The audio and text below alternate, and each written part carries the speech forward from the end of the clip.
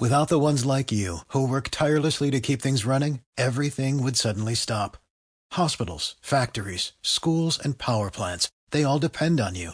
No matter the weather, emergency, or time of day, you're the ones who get it done. At Grainger, we're here for you with professional-grade industrial supplies. Count on real-time product availability and fast delivery. Call, click Grainger.com, or just stop by. Grainger, for the ones who get it done.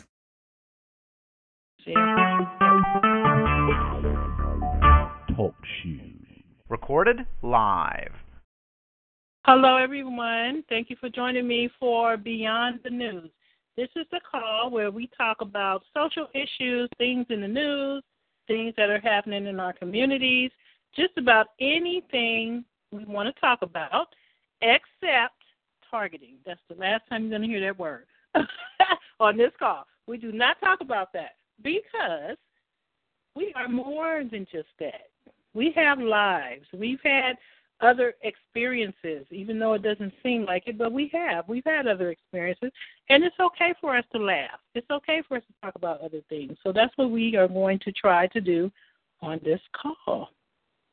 So welcome, everybody. And I can't get into the chat room right now, so if you're on mute, it is not intentional. Oh, wait a minute. Looks like it opened. Yay, it did. My chat room opened. Okay, thank you, Lord. All right. So I'm going to try to commit to doing this call at least once a month and hopefully more.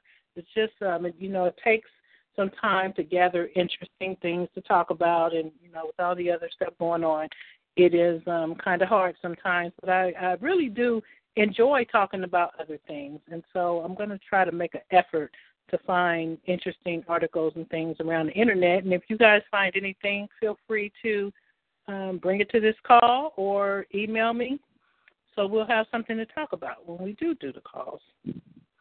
So one of the things that's first and foremost is the plane that crashed in the French Alps, killing 150 people, I believe it was.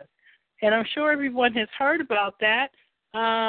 It has been said that the co-pilot intentionally downed the plane. He intentionally killed all those people on the plane. So I want to find that article real quick. It's on CNN. I'll put the link in the chat room. I don't know what the latest developments are, but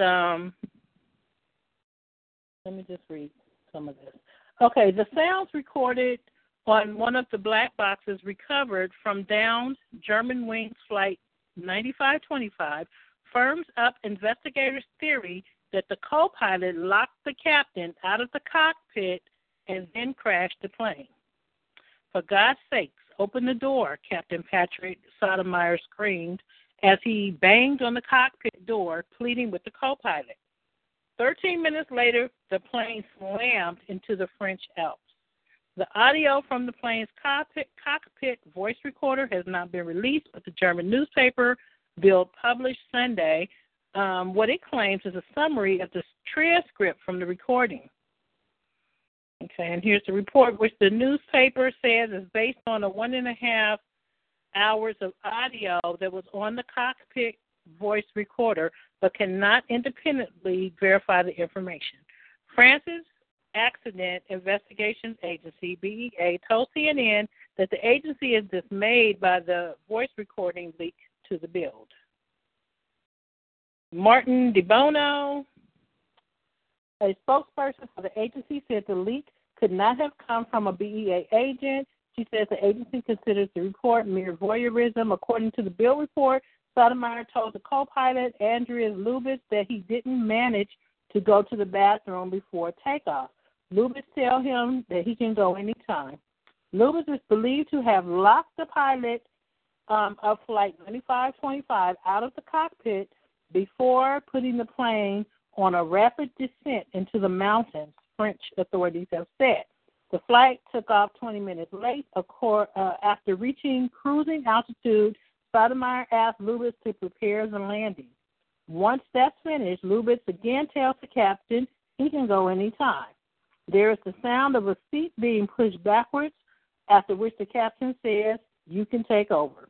At 10:29 a.m., air traffic radar detects that the plane is starting to descend.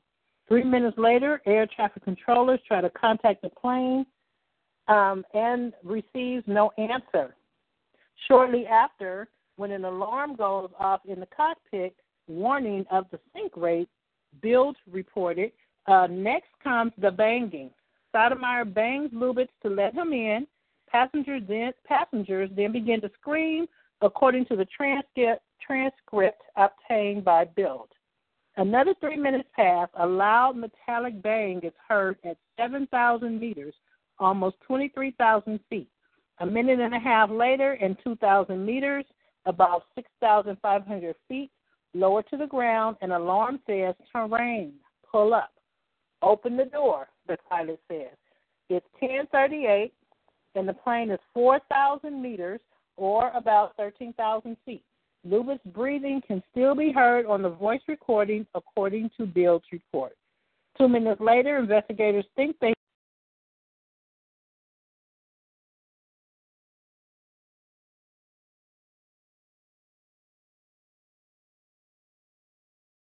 my whole phone shut down.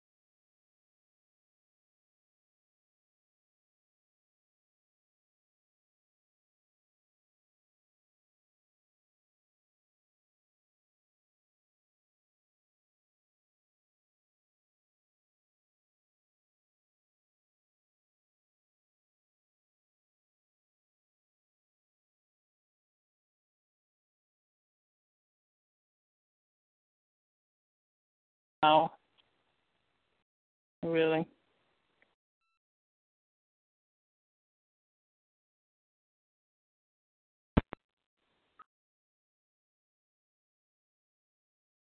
Nada.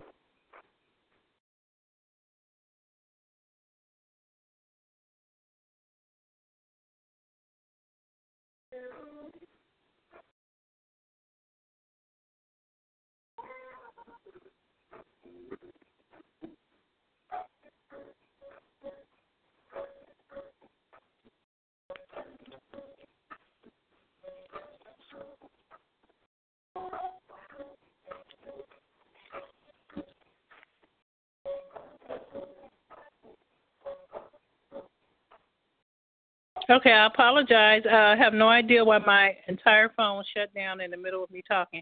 How much did you guys hear? Did you guys hear me talking about the plane that went down?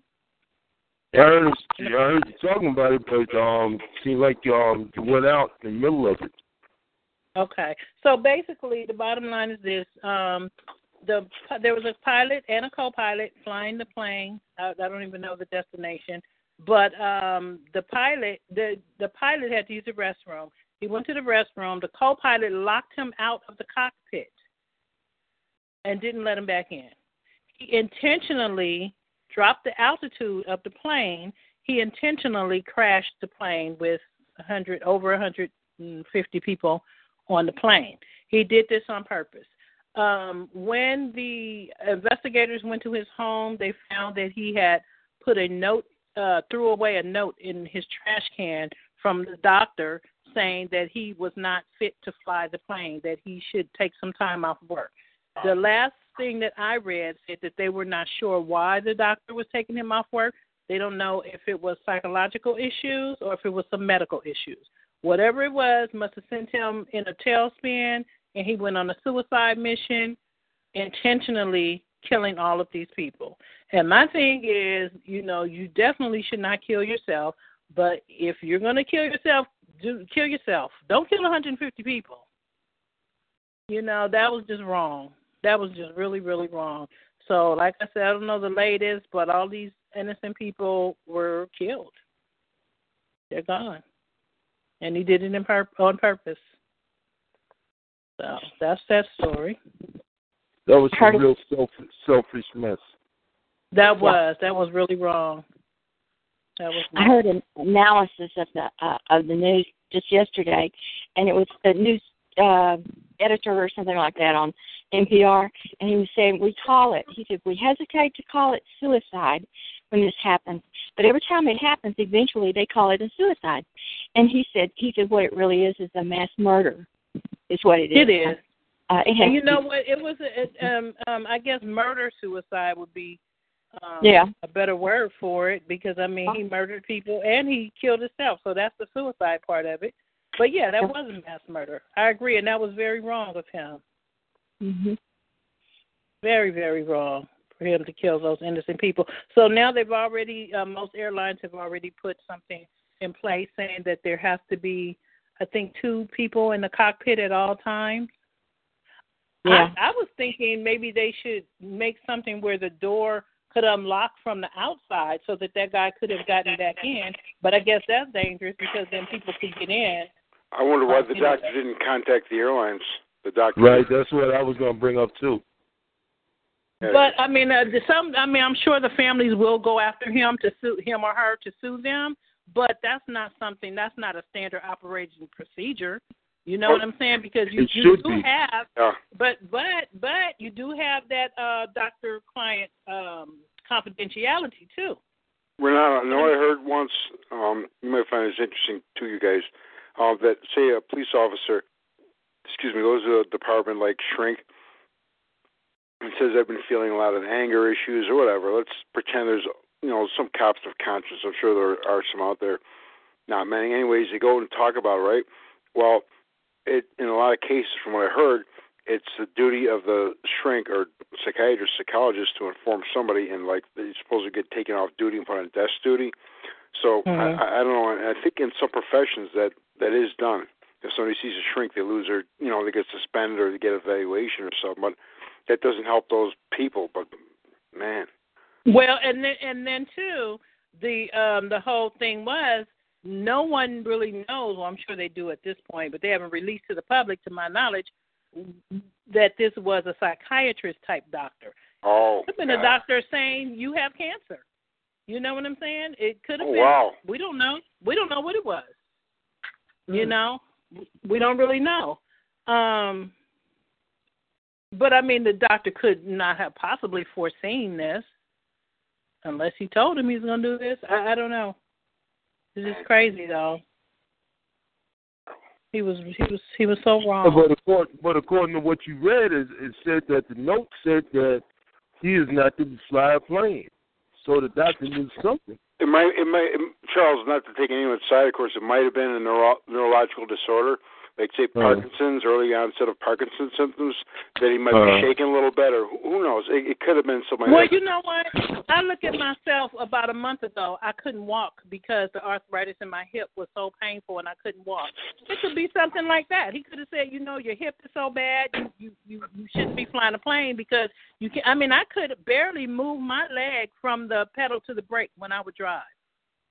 So maybe he's saying that. I mean, it could have been his shoulder was out of whack. You can't do the controls. You can't do the But the bottom line is that the doctor wrote a note saying that, telling somebody he shouldn't be flying a plane. That's the point, yeah. But normally when the doctor gives you a note, they give it to you under the understanding that it's your responsibility. When my doctor gave me my note, it was my responsibility to give it to my employer. I mean, I'm sure they're gonna change practices now, because this is a lesson learned. But who would expect that nobody could foresee that, I know he was wrong. He was very, very wrong. I understood that he had a history of depression. And I do know that psychotropic drugs can turn somebody the other way, which is very. That's a fact. Yeah. I don't know. It'll be interesting to see what comes out about this. But I'm telling you, all this airplane stuff just makes you not want to fly. I don't want to fly because of the TSA, and because you get on board a plane, everyone's looking for a terrorist, and you have at least 2 air marshals. I don't want to fly ever again. Plus, you go through the radiation scanners, and I just don't want to ever again. I'm not afraid to fly. I just don't want to deal with the people. And then speaking of TSA, they have something where they have some machine that will detect your facial emotions. I put it on my website. Will detect your facial emotions and put you on a watch list or a curious person or whatever they call it if you're looking mad or, this machine is supposed to pick up your emotions. They're using it already? Pardon me, they're in use now? Yeah, do you think that's facial, or do you think maybe they're doing a scan of your brain to look at the neural image? Okay, here's the article. Here's the article. The TSA continues to use pseudoscientific behavior detection techniques that have given rise to persistent allegations of racial and ethnic profiling at our nation's airports. Through a program called Screening Passengers by Observation Techniques, or SPOT, the TSA employs thousands of behavior detection officers who scrutinize travelers to look for signs of malintent in airport screening areas. The officers typically spend less than 30 seconds scanning an average passenger for over 90 behaviors the TSA associates with stress, fear, or deception. When the officers perceive clusters of such behaviors in any given individual, they refer that person for secondary inspection and questioning. The SPOT program relies on theories about micro-expressions, involuntary facial expressions that supposedly appear for milliseconds despite one's effort to conceal them. Behavior detection officers look for such micro-expressions while scanning passengers' faces or engaging in casual conversation with them. Okay? So, if this machine and these officers feel that you have some deception going on in your mind or you're afraid or, you can get called to the side and questioned. Well, now, ridiculous. Sorry. I was going to say, on one of Alda's calls, she's talked about this a few times, I think. You could, for example, be mad about something in a rush. She uses an example of a lady walking in, her husband cheating on her, and the lady has to take a plane, to see a dying relative or something like that. And so the lady's actually naturally, really angry. And, of course, they'll misread it and think it might be a terrorist. It's horrible. They're doing this. It's an excuse for control. People might just be in the airport and acting all frustrated. They'll have the micro-expressions or whatever because they're angry because their flight's delayed, or they're angry because they're in the airport. Maybe they're not in the mood to fly. Maybe they're just scared of flying. There's, hundreds of reasons, and they're going to use this as an excuse to give people special interrogation or put them on a list. Right. Like you said before, man, it's about control, okay? I mean, now you're going to get pulled out of line, okay, and you got to explain why you looking mad. Exactly. I mean, Charles, this is right out of one of those older Nazi movies where they just, yank somebody aside, ask for your paperwork, and give you the third degree. This is messed up. Now, why you? They want to know. They want you to answer why you looking a certain way. Why you got an expression on your face? I mean. What's going on in your life? What's going on in your life that has you frustrated? What's going on that has you upset? It could have been delayed in the plane. You could have had an argument with your spouse. You could have anything. Right. The cab driver could have passed you up when you were trying to get to the airport. Anything. Wow. Okay. Ridiculous. I mean, that's real control right there. Oh yeah. Yes, Yes, it is. Can I say something? Go ahead. I found several articles, actually, InfoWars and another one, that says that coming soon, a clip from a new Discovery Channel special envisages a day in the near future when TSA will deploy mind-reading technology to catch terrorists, and police will subject suspects to memory scans in order to determine guilt. Wow. And they're right on the verge of putting these in the airport. You know what that means, James? The article's out of that means? That means they've already had the technology to read people's minds in airports probably for years. When they have something in the news, it means that new, quote, groundbreaking stuff or research, that means they've been using it for a while. I guarantee it. And believe me, they're not using it at airports. What? I said, believe me, they're not just using that technology. Oh God, no way! Holy, that means without using a certain word, that means the whole population is being watched. Just about. I mean, if this is everywhere and their minds are being read and all that, it's probably what comes down to that, because it keeps coming back to control, and it's wow. I have to keep up with the news more. I didn't even know there was an air crash. I'm not kidding. Until you mentioned it, Renata. Brought it up. Yeah. Wow. That's been all this news. is mind-boggling. No way am I going to fly ever again. Well, I mean, they want that too. They want you to stay on the plantation. No, that's not just it. You know what it is? It's not just brainwashing. In my case, it's just I literally can't stand the way things have gotten. As far as like I said, the TSA is one thing, but you go on a plane and you have loud screaming people and babies crying, and again, you got the fear stuff. I haven't flown in about 9 years or 10 years because I was, with my folks and all that. I mean, I had to help out and take trips. The point is, just the way things have gotten, it's just crazy. I'm not worried about the crashing or none of that or being. I used to have a problem like that like 20 years ago or something with the panic attacks on a plane. Now, I've flown dozens of times after that. It's nothing. But I'm just saying, I just don't want to deal with the craziness now. The TSA stuff alone is just the whole thing. I mean, you went to New York a while back. You've mentioned you've been to the Metropolitan Museum of Art. I mean, did you have to go through a lot of crap yourself, or? Yeah, I was targeted at the airport. I'm used to it. I mean, I didn't have to go through getting any extra pat-downs or anything like that. I think I chose to go through the X-ray machine. I wasn't trying to be nosy. I was just curious, if you had any grief is all. But this. I mean, I got the following and the extra glares and stuff like that. But I know a couple of years before I went to New York, I had traveled with my brother and my sister. I think it was my brother and my sister and I. And my brother got pulled over, and he's kind of hot-headed.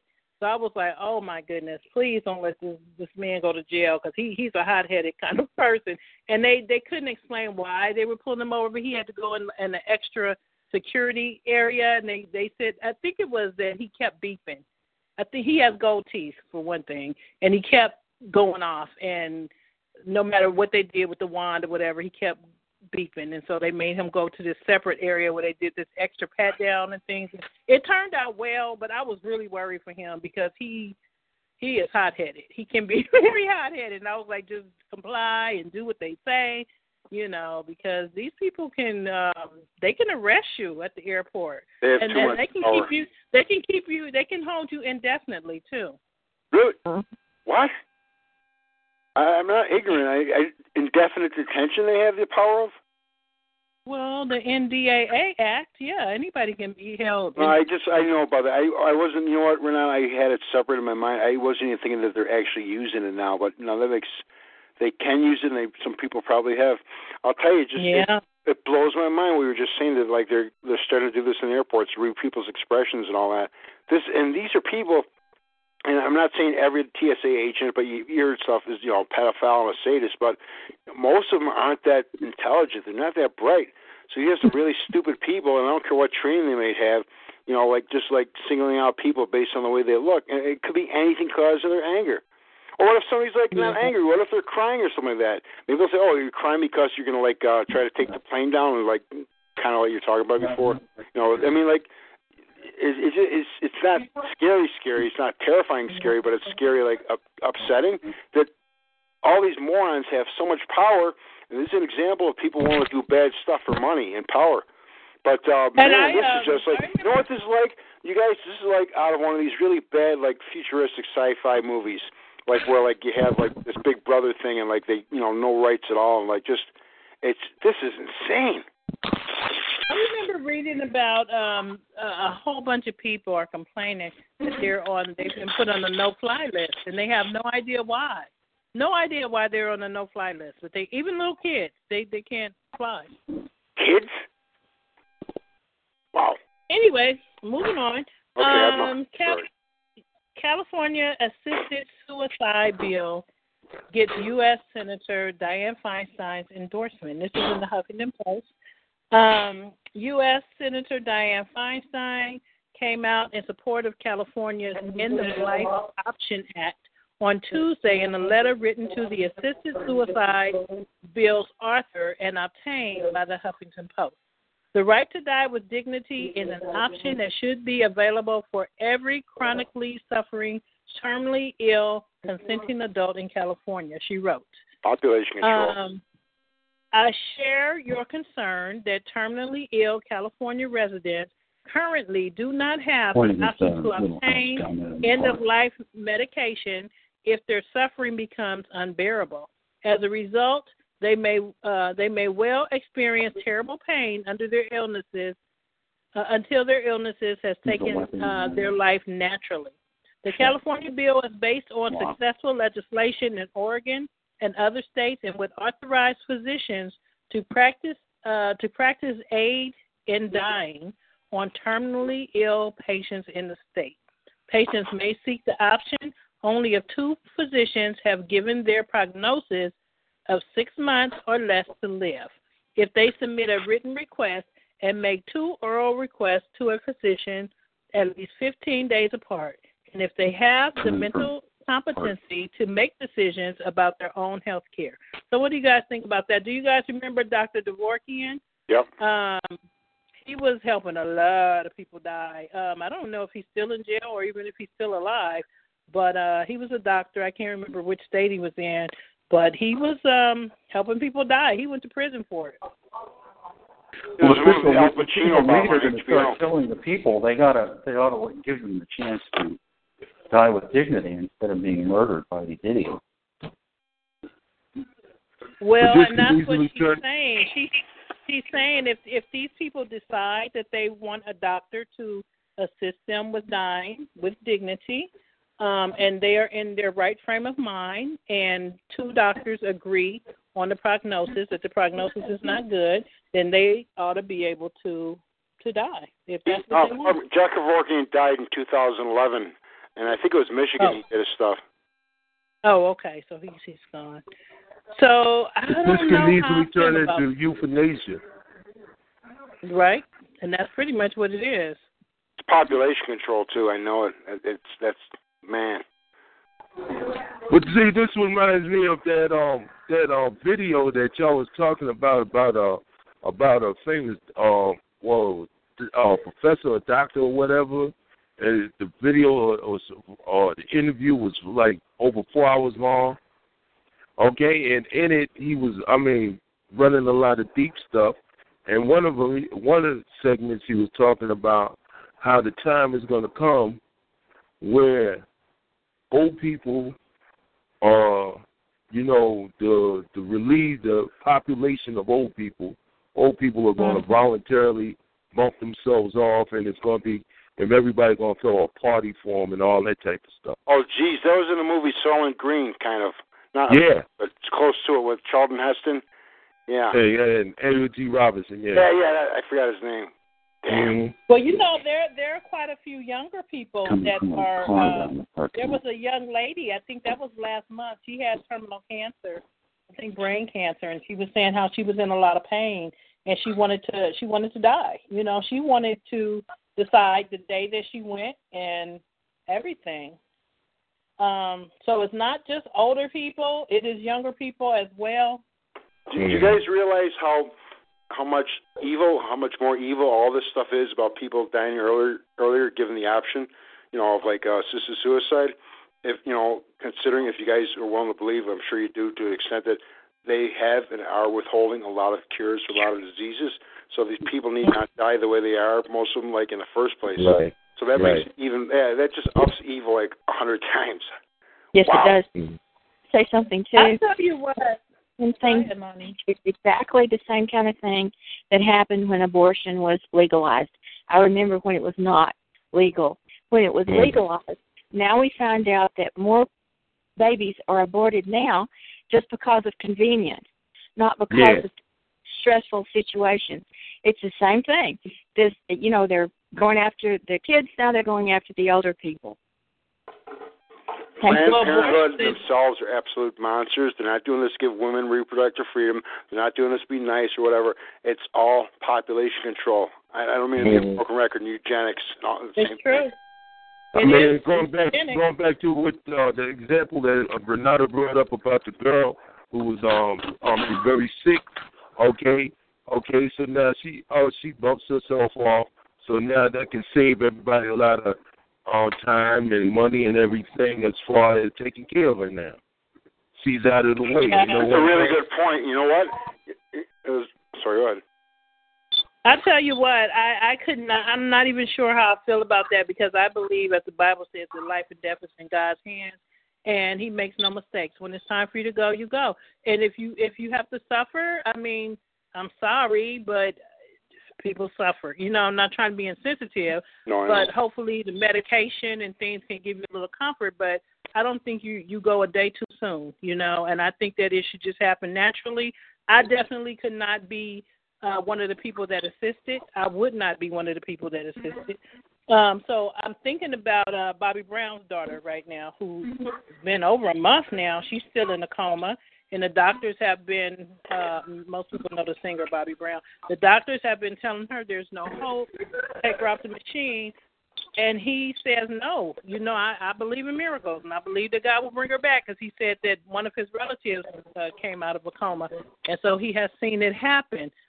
I would take that approach, and I know that people say that it's expensive to keep someone on the machine, and they're not really I got to call back. My phone is acting up. Okay. People say that the person's not really there when they're in those comas because they can't breathe on their own, and I understand all of that, but I don't think I could do it. I could not take one of my relatives off. I just couldn't do it. No, I was going to say something personal on that, but I just like. And I mean, not to knock anyone that has had to make that decision, because that's a hard decision to make. But if the person's going to die for sure, and screw it, I'll just say it. And I'm not trying to get attention, but I mean, you know, I trust you out just about with my life, and so I send you some private information, Renata. In my mother's case, I was a healthcare proxy, and like the 3 arteries leading to her intestinal tract, or 2 of them were occluded or blocked. And so, like, no matter what, her life would not have been saved. The insurance would have paid for the hospital stay, but it would have been artificial, and she would have been in and out, and it would have just been undignified. So I signed a thing where they did not kill her. No, I would put up with that, but they didn't take any emergency measures, and they made her as comfortable as possible, and I know that's what she wanted. And although I'm not, you know, in an organized religion like you, I believe in God, and I try to be a decent, moral person for the most part. But I mean, I just couldn't let her suffer like that, and like, because even an operation would have killed her. So I did like what I really believe was the best, and my brothers agreed. And I have heard people say that, and that's why I made the comment. I don't want to knock people who have had to make that very difficult decision. I know that.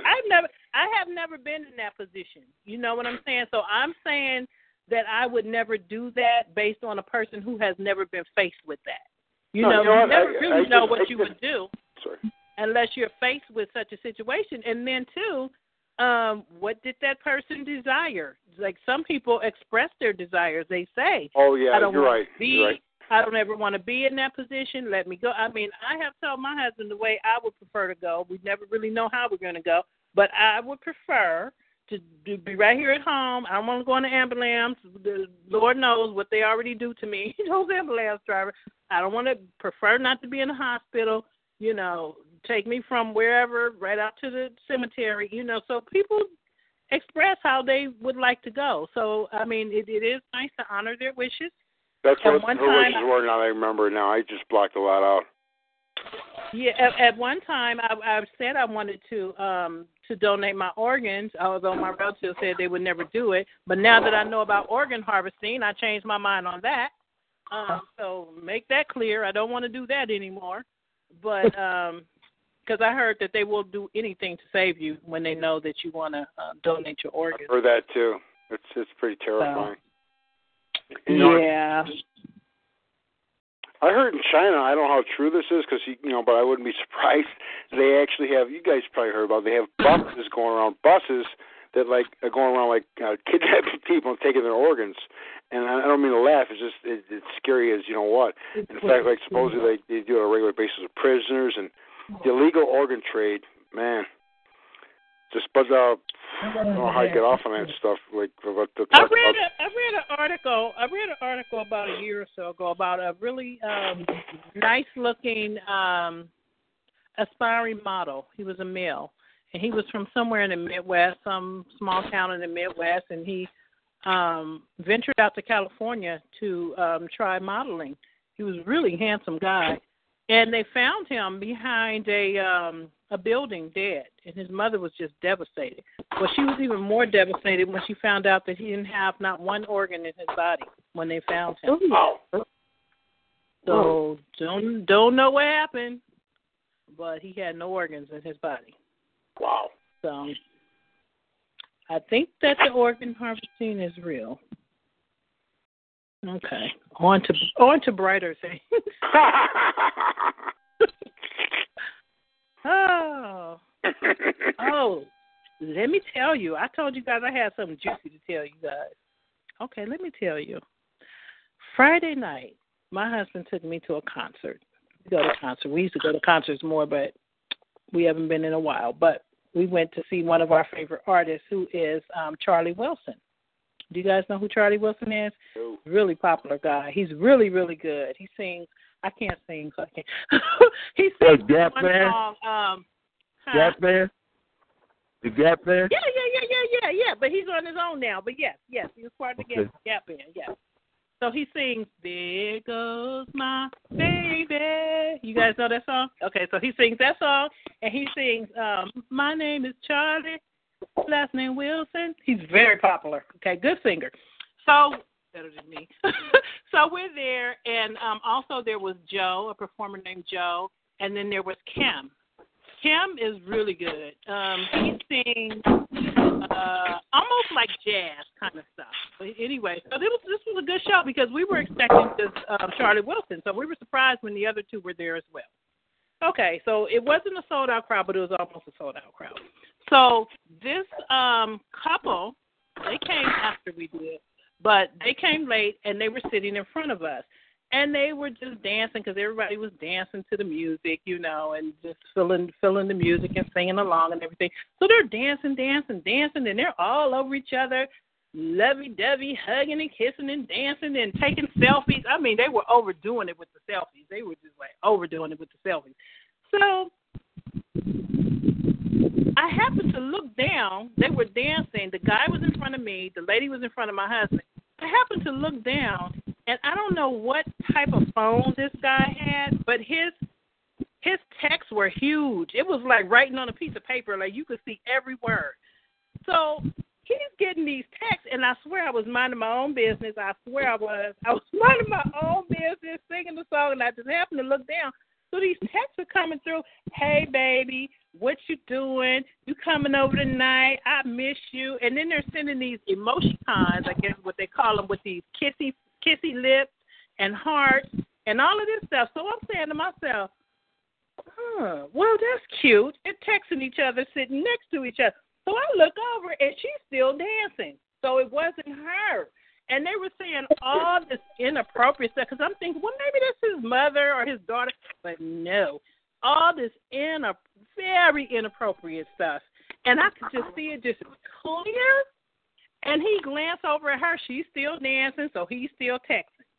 And I said, this dirty dog, he is cheating. So I told my husband, I said, what is a girl to do with this information? Now, what am I supposed to do with this information? But, of course, I didn't say anything because I don't know her and I don't know him. But I was like, this dirty low-down dog.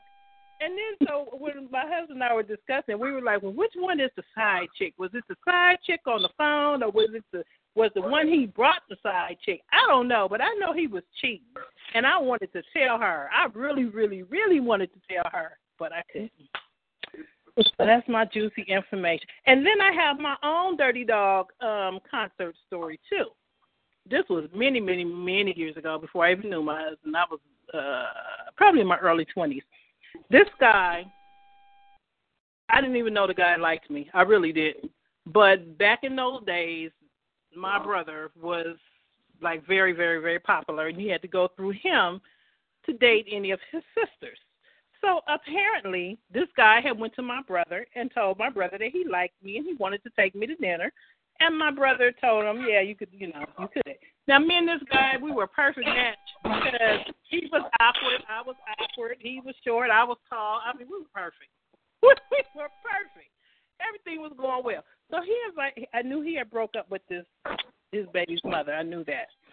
So he invited me to a concert, and I was so excited. He gave me the tickets. The tickets were in my house.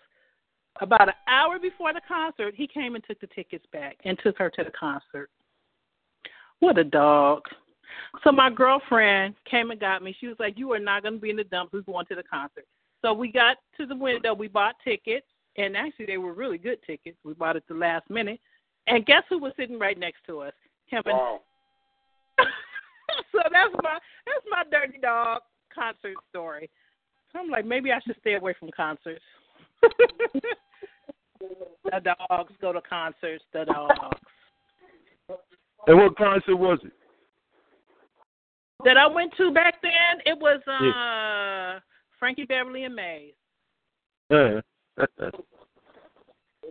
Beverly and Mays. And Frankie Beverly puts on a concert. He puts on a good concert. I just wish he'd make some update songs. But, yes, he puts on a really, really good concert. And I remember that everyone was in the aisle dancing.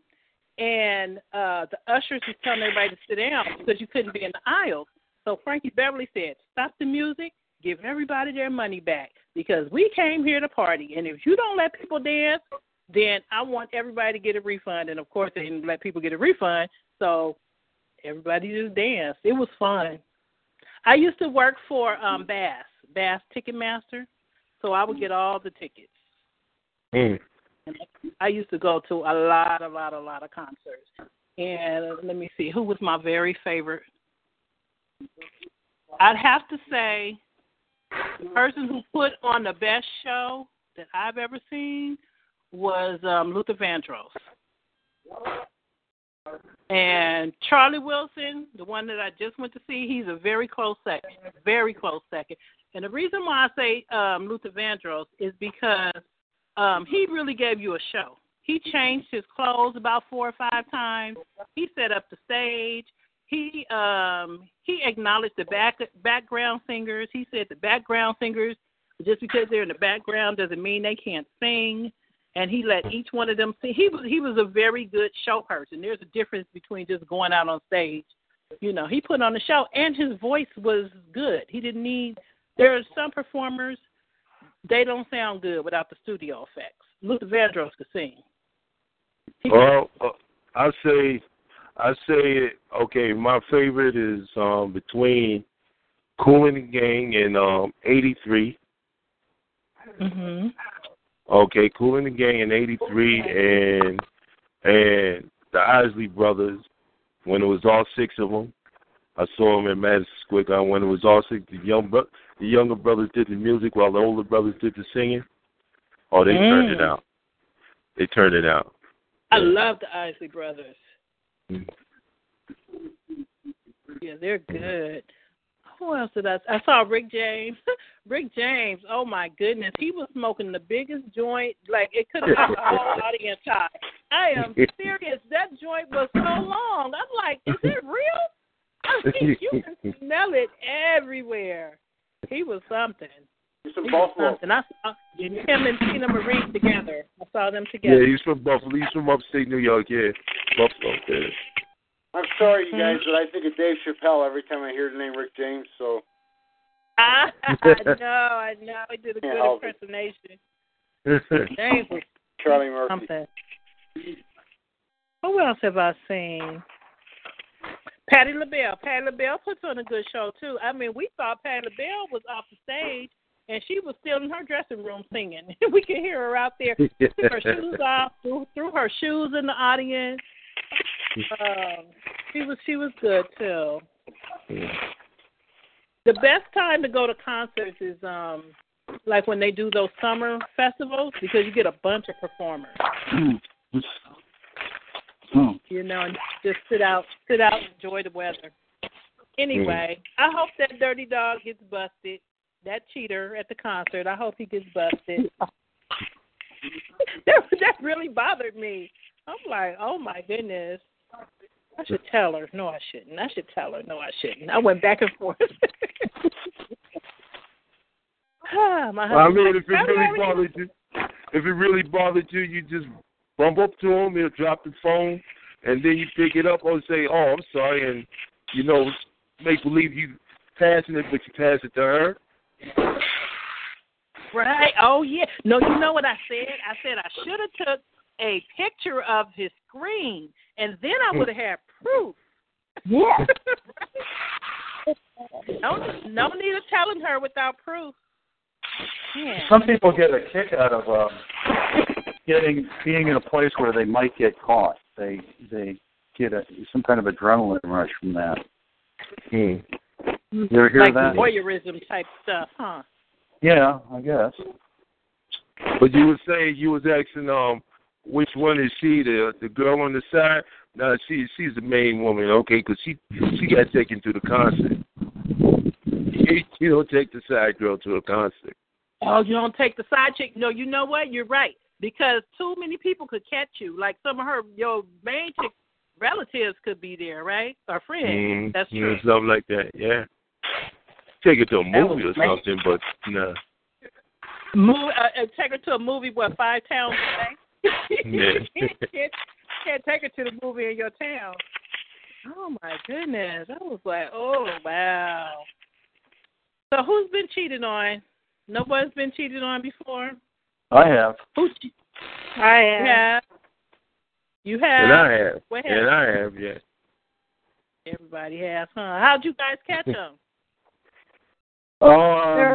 Pictures. Some pictures that I was not supposed to see. In person. Oh. You caught them in person? Yeah. Did you break up? That was years ago, Did you break up with them and stay broken up? I divorced him, yeah. I divorced him. I did. I broke up.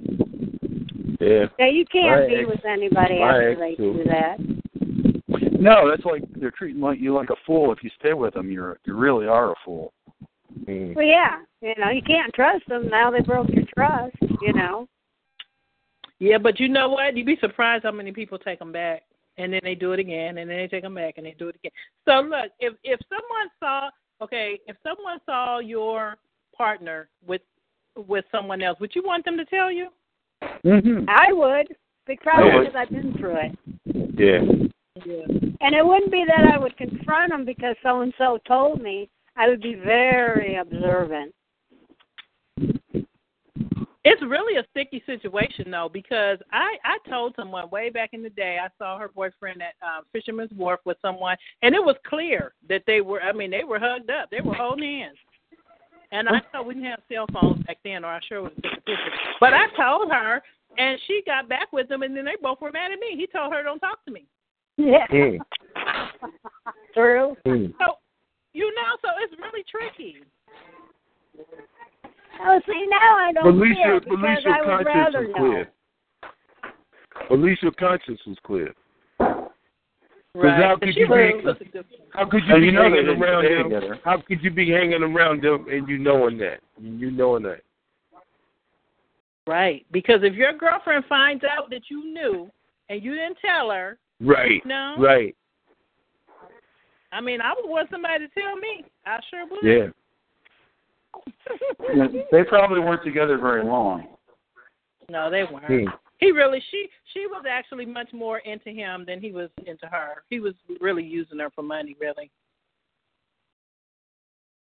Yeah, that seems to be the going issue. That's what happened to my last one, so I divorced him too. Cheater. I don't know why I find these kinds, or they find me. I don't know. But I believe it's because we're good-hearted people, and they take advantage of us.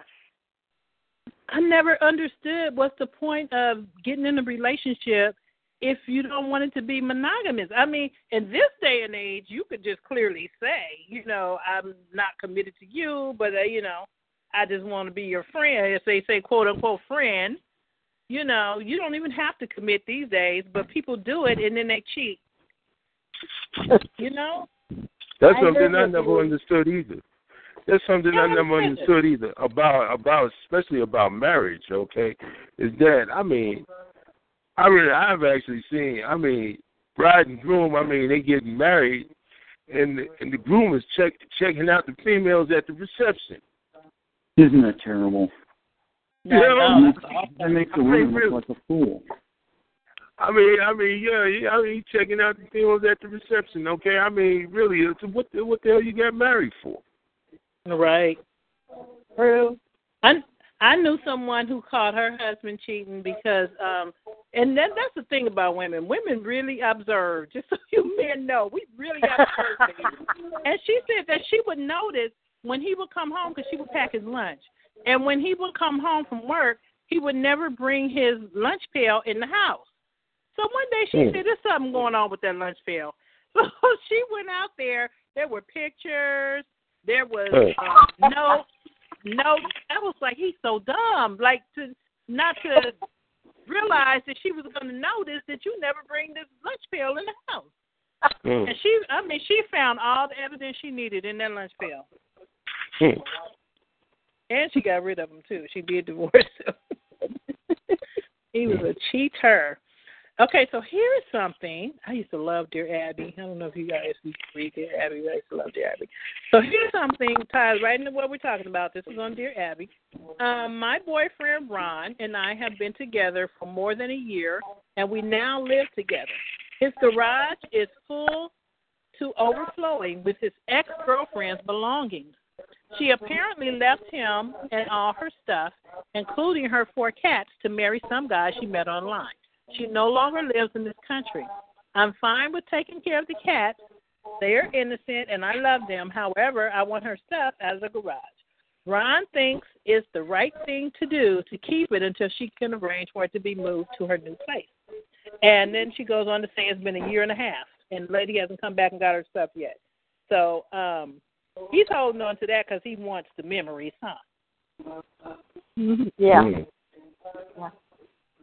That's too long. Too long. To hold on to his ex-girlfriend's belongings. He's hoping she comes back to look for it, probably. Renata, did you tell us what that juicy information was yet? Yes, you missed it, girl. I just finished. You want to hear? You want to hear it again, Nancy? What part was it?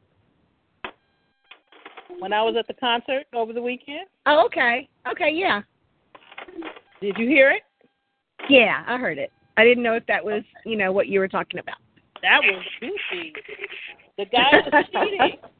I saw all the text messages. I had all the information. I just needed to figure out how to pass it on to the girlfriend or the wife. That could have been his wife. I don't know who it was. But I didn't say anything. It could have just been a perp move. Nah, he was cheating. You don't think so? Oh, okay. No, because how was he perping me? Letting me see him cheating? No, no. I hear you. He was cheating. Yeah. He was cheating, a cheating dog. Right. How long you were dating, too, that he was doing this? In other words, were they dating a few weeks for like a year? Did he, start doing this, cheating on her? What'd you say, Scott? So I was wondering how long of a time period they had been together before the guy started cheating on her. Was it a week or two? Was it a few months, a year? And you know what? If you have all these opportunities to date other women, just get out of the relationship. Don't pull that crap on somebody. But people think with their hormones, and they just, without getting a whole spiel in my rant kind of thing. People's morals are worse than they've ever been. So I guess Charles. I've been out of the loop for a long time, and given our situation, my situation, like I said before, I'm not going to date again, and I refuse. I'd rather be alone, and I'm not lonely. But anyways, I can't believe the stuff people pull on each other. I've been out of the loop for a long time. It's just crazy. I mean, people are just what they do to each other. I mean, you've always had bad people, dirty dogs, as you call them, but wow. like a free-for-all, and they text each other. I've read about people, like, on a date, text each other at the table, or friends and all that. They're sitting across from each other, dinner date or so. Just, I was born in the wrong century. No. Yeah. I mean, it's a common thing now. I know, it's messed up, and just, I want nothing to do with it. I agree with you. Get out of the relationship, and then go out and do whatever you want. Don't stay with somebody and play with their feelings. Or find someone who accepts that, because I'm telling you, everything is acceptable now. There are people who know that the man is with someone else, or the woman is with someone else, and there are people who will accept that. So find one of those people. Don't do that to innocent people. Yeah, true. They want to have their cake and eat it too.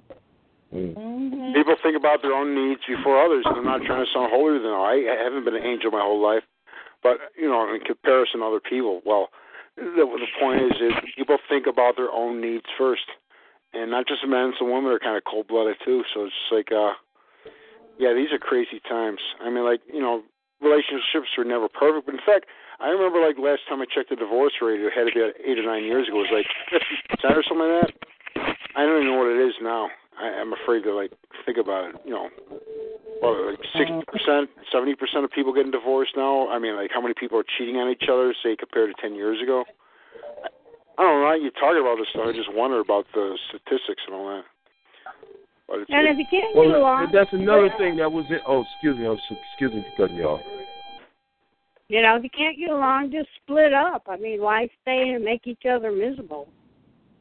That's true. Life's hard enough as it is. And that's another thing about the video interview about that guy that y'all brought up that I saw. Okay, he was saying about how marriage and families and stuff like that is going to be fading away. The society is setting the pace where families and stuff like that and marriage and all that is being faded away. Mhm. Yeah.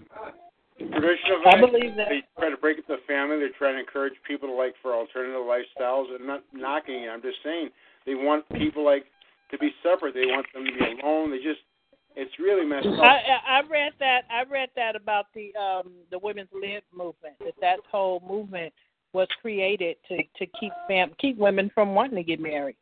To kind of make them hate men, and not want children and all that kind of stuff.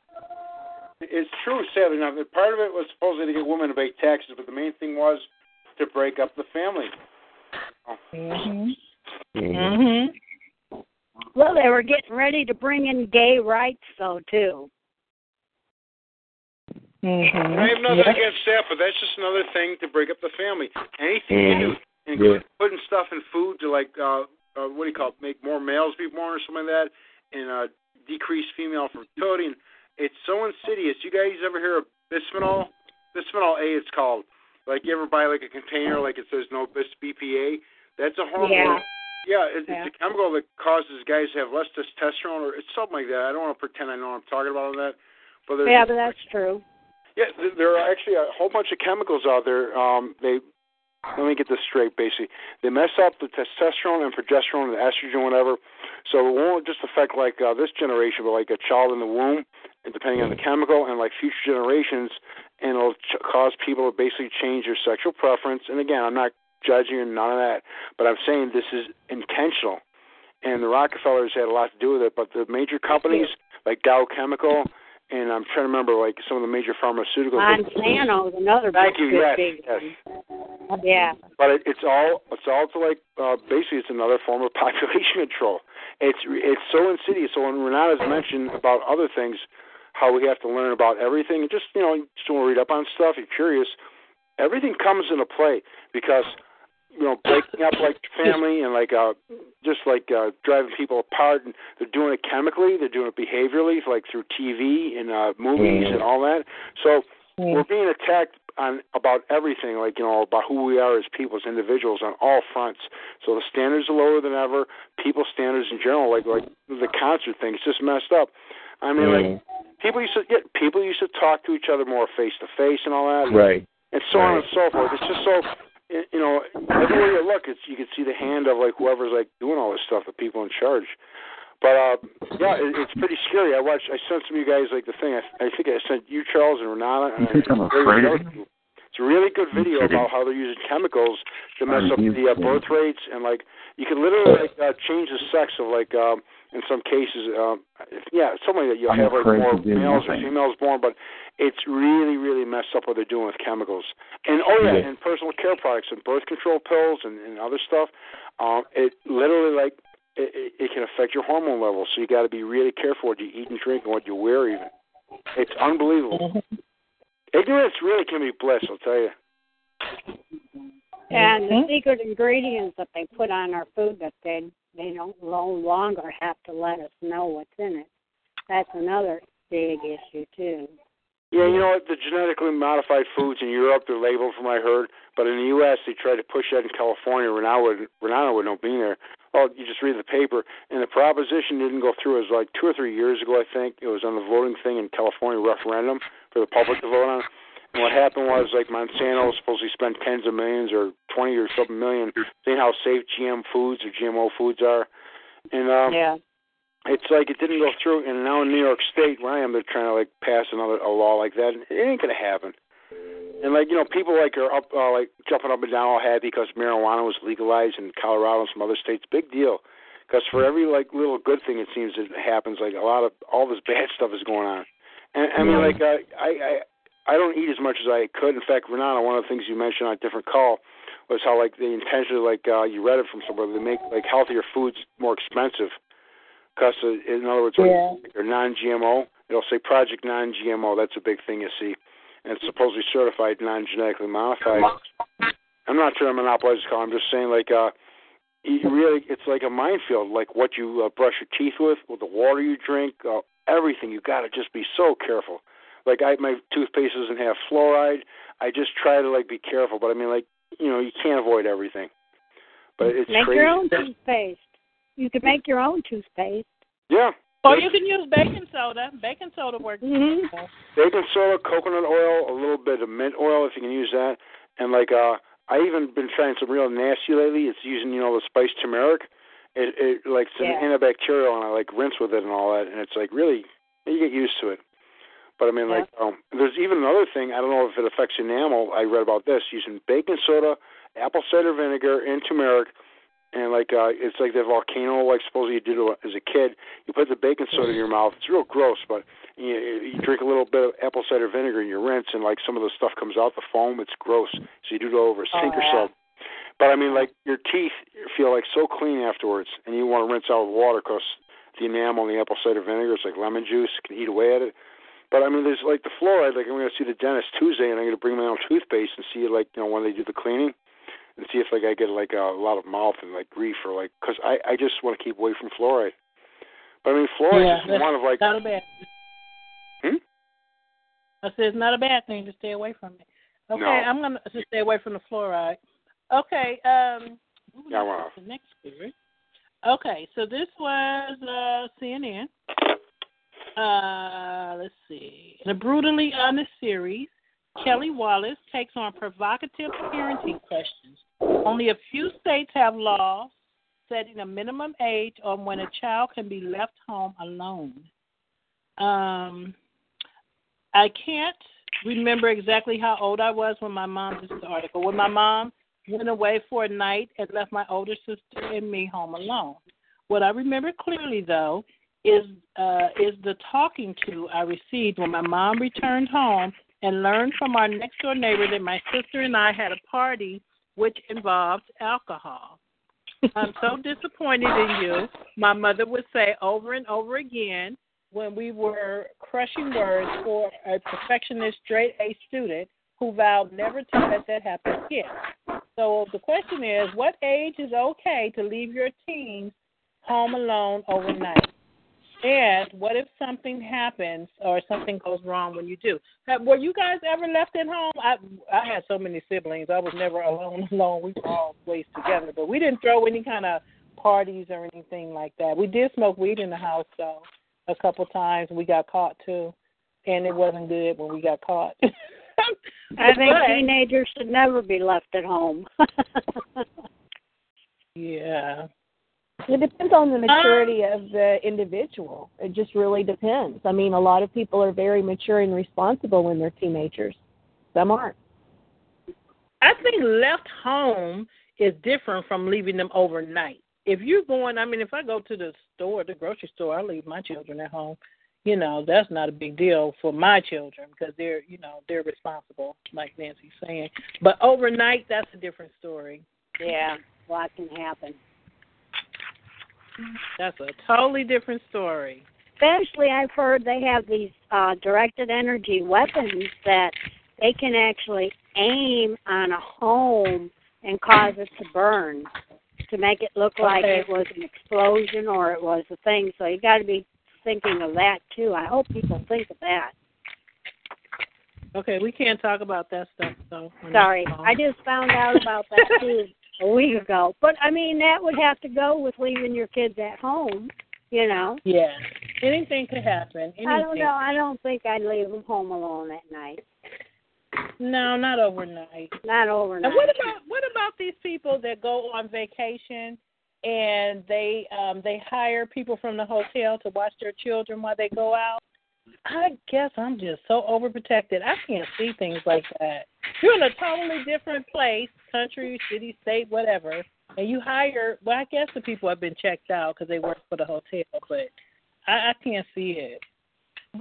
I don't know about that because there was a thing on Incident years ago when I had TV where, I don't know if any of you remember, she hired a babysitter but this is while she worked, and she had one of those cameras that she could play back when she got home from work, and the lady was hitting her little baby, the one she was watching, with a wooden spoon. Oh, There's yeah, a big I saw thing that. about that, yeah. So you can't even trust one of those places that check out their so-called hired sitters and that either. That's true. Especially before your child could talk. I remember my kids were very close to me when they couldn't talk. Yeah. You know, they can't tell you what's going on. Okay.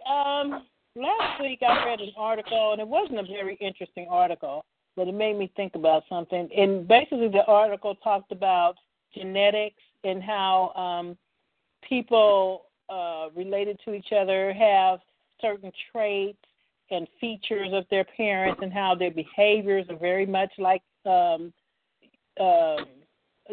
genetics can make you very much like one of your relatives, act like them, look like them, have mannerisms like them. So I was just wondering, do you guys remind yourselves of your parents or some of the things they would say? Because I know some of the things I used to hate to hear my mom say, I say to my children now. And do you look like them? Do you say things, you have mannerisms like your parents or anything like that? Physically and mentally like a version of my dad. I'm not kidding. A lot. Really? Yeah, I have a lot of his behaviors, his mannerisms. I'm not kidding. I mean, it's something to learn. And even like a lot of the way he thought, too. I mean, because I've gotten to the point where I'm pretty objective. So, yeah, and it's just too much on my mom's side. But my dad, yeah, awful lot like him. That's interesting. Anyone else? Nah. My mother, my mother is a very strong person. She's very strong, mentally strong. She went through a lot in her life, and she's really strong. And she has a lot of wisdom. So I hope to get those traits from her. I do, because she's a very wise lady. And a lot of the things that she used to say, I would hate to hear. Didn't want to hear it, but I say those same things to my children. I got some characteristics of, like my pops, but basically, my pops is different as day and night. Even though I grew up look amazingly like him, though. Oh, you do? Yeah, but basically, we're different as day and night. So the things you didn't like in him, you see in yourself now. Did you like that? Things I didn't like in him, I see in myself. No. That's what I'm saying. It's different. We're different as day and night, basically. Me and my pops. Yeah, but there's some characteristics that's similar though, very similar. Like when I get angry, I guess I act the same way and stuff like that. Yeah, I with my dad, my real father. I was raised with my stepfather. My siblings have more of his traits, I think. I look like some of his family members, but my father was really extremely good-natured. Not to say that I'm not good-natured, because I believe I am, but he had a lot of humor. I'm more on the serious side. Nothing was serious with my father, nothing. Everything, life was just one big joke, and life was just one big party. I mean, he didn't take anything serious, and that really irritated me. He didn't take anything serious, nothing at all. Was he Bill Cosby? No, oh no. But my siblings are really good natured like him. I have a couple of siblings that really have his personality. They laugh a lot, and they're the life of the party, and they have a lot of friends. Like that, just very, very sociable. That's how my dad was. My dad was so sociable. He would throw a picnic for the entire city. He was just a really sociable person, and I'm totally opposite. I got my mother's traits on that side. But he was a good guy. Well, that's important. Yeah. He's deceased now, but he was a good guy. Okay, another CNN article. Is the be a man stereotype hurting boys? That's what so many of us are asking after Jalen Freiberg, a popular freshman, opened fire on classmates during lunch at Marysville High School. The shooting left 2 girls dead and 3 other students injured, including 2 of Freiberg's cousins, one of whom remains in critical condition. Freiberg died after turning the gun on himself. We typically assume that school shooters fit the narrative of a loner, struggling to fit in, ostracized, and bullied by his peers. But by all accounts, Freiberg was a well-liked member of the football team who planned to try out for wrestling too, and who was recently named the school's freshman homecoming prince. So what made him snap? We don't know and may never know, but as reports come in that Freiberg might have been dealing with a breakup or anger that a girl he liked rebuffed him and was with his cousin, we have asked ourselves whether we are doing enough to help our boys deal with difficult emotions and express them without resorting to violence. Freiberg, it seemed, was using social media to express some of his pain he appeared to be feeling. Tell me what your plan is, he wrote on Twitter at the end of August. You can't make a bond with anyone like the bond me and you have right now. Tell me what you're going to do. He went on to say, you're going to piss me off, and then some expensive is going to go down, and I don't think you like that. Days before the shooting, he wrote, it breaks me. It actually does. I know it seems like I'm sweating it off, but I'm not, and I will never be able to. Let me see. Basically, they're saying is that it was like an ego thing, and how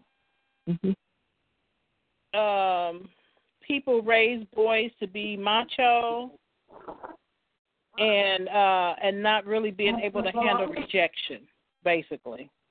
So he was being rejected. He couldn't handle it. But I also know that girls can be very catty and heartless at that time too. I was one, and I know that she had no idea, that kind of thing was going to happen, but she might have been just done it in a very cruel way. I don't know about that, but it also, I was thinking she may have seen something in him that made her make sure she needed to get away from him. It was his relationship thing. He just couldn't handle being rejected. And everybody needs to get used to that. That's life. And that's what's sad. That's why I hate to see young kids get in relationships and be so serious.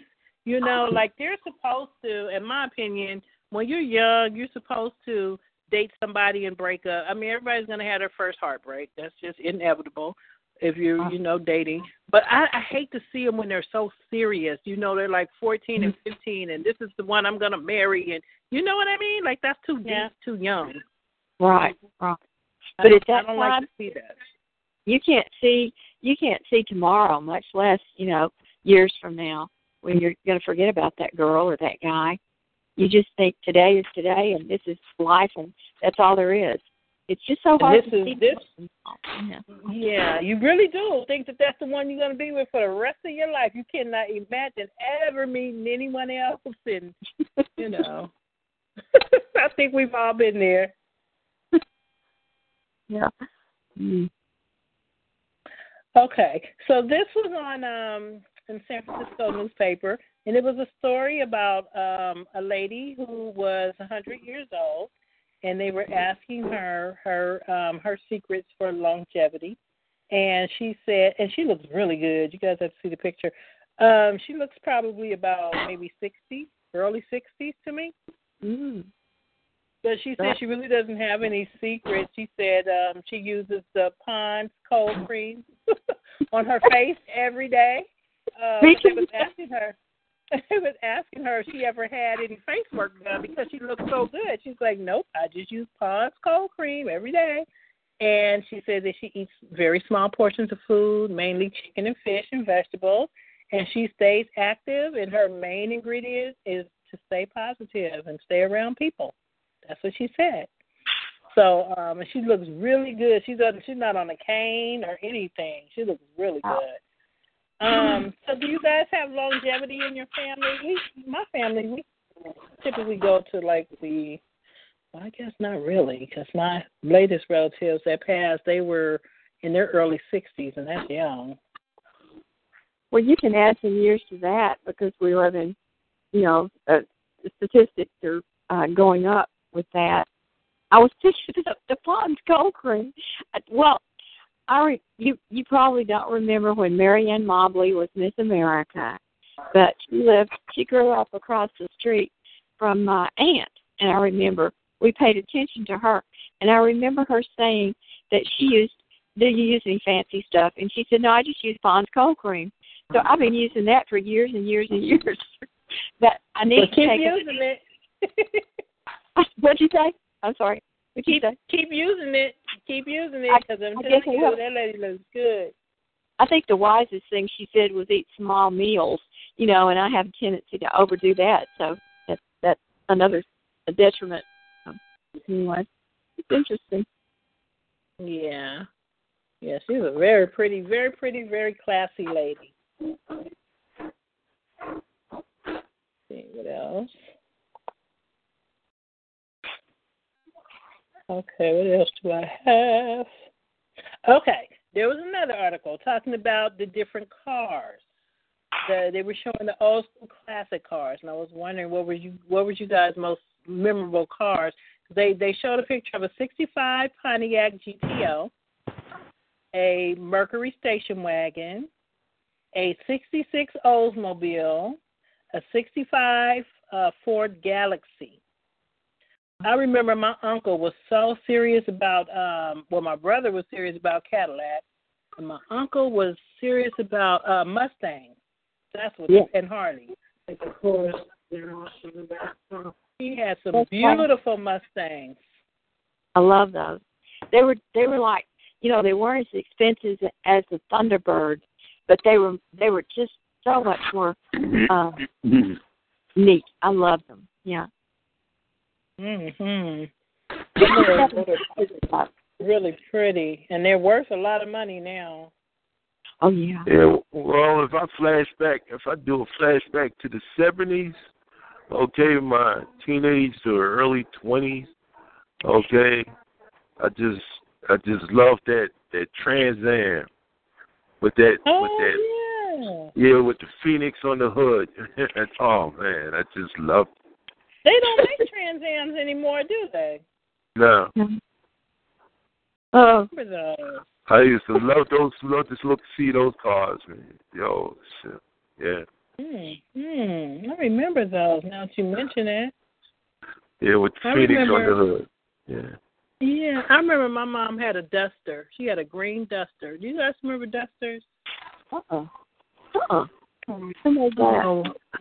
how to describe those? She had a Duster. I don't think they make any cars that look similar to those anymore. But we also had a station wagon. We still talk about that green station wagon. The seat was facing the road. And we all used to fight about who was going to sit in that seat. Do you guys remember those station wagons where the one seat was turned towards the back? Y'all then. Y'all don't remember? Remember that? Laid down, the back seat. Yeah, I remember. Yeah, when you let it up, the seat faced the window, the back window. It was cool to ride backwards. I don't make those anymore. Those were the days. There were so many of us. That's why we always had a station wagon. No, station wagons is minivans now. That's true. Instead of the minivans, because the minivans weren't out then, but they had the vans. You guys remember the van? And they had like the little kitchen on the inside and the. Oh yeah, I had a custom van. Yeah, custom van. I had a custom van. Yeah, that was my. Oh shoot, I had a lot of fun in it too. Yeah. Yeah, the people that owned the corner store where I lived, they had one, and we thought they were filthy rich because nobody else had one. And a couple times they let us in there, and I mean they had carpet on the floor, and they had little seats and a little sink in there, and all kinds of stuff. Yeah. You want to go back way back? If you want to go way back, and I've heard that it's still one of the classic cars of all time. I used to date in a '57 Chevy, and that was one that be a really good year, I think, something like that. But they were pretty. Now, see, when I hear '57 Chevy, that reminds me of the what did they call those places where you would drive up and they would come out and take your order? I never. Car hop. Yeah. I wanted to be a car hop. I've always wanted to be a car hop, and they always were friendly and they had a good time. And I thought that's neat, Yeah. They used to do that. Is that what they call them? They call them car hops? Yeah. When you go into the food drive-in and you pull up an order and they come out, some of them back in the 50s, they were on roller skates. Yes. Yeah, I saw pictures of that. That's so cool. So do you guys remember the drive-in movies? No, I remember that. Yeah. We had that too. Yeah. And bench seats in the front seat. I mean, that was the way to date. You don't have any bucket seats like you have now. You can I remember it, but I never went to one. Oh, wow, the drive-in is so cool. They still have one around here. It's about 2 hours away, but they have one. Yeah. And I think the last time I went was like 3 years ago. We set our lawn chairs out and sat outside, and it was cool. The drive-ins were fun. They were fun. You could see all the movies because all the other screens, whichever one you paid for, there were other movies going on around you, so you could see those too. No, I commented that you make me feel old saying all this because I'm 52. Yeah, I'll be right. 52, and I remember last time I was at a drive-in, I was like 7 or 8. I can remember it vividly. Wow, how time passes. I know. All this modern stuff is no fun. No, it's not. But people think it is. Well, it's just, wow. Not my thing. Well, you don't really appreciate the era that you're in until it leaves, Right. It's true. And I was thinking the other day how I saw these 2 kids playing outside, and I'm like, you don't see that anymore. You don't see kids playing, at least here, you don't see kids playing outside, very rarely. Mm-hmm. No, not like they used to. We used to have some good old-fashioned fun. I remember we used to roller skate. They would block the park off, Golden Gate Park, which is a huge park.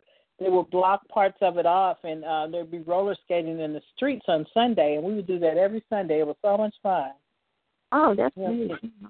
Yeah, but that was the four-wheel skates. I wouldn't know how to skate on the skates they have now, but it was fun.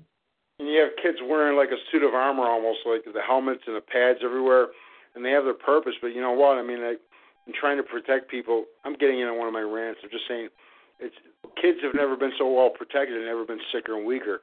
Like kids we used to, like, I don't know about you, I mean, like, used to get dirty and cut and all this and that. And, some kids would even eat dirt. And the point is, like, kids are so protected now. A lot of them are, like, so coddled and spoiled. I mean, they're just, it's not going to help them. It's not helping them. No, that's true.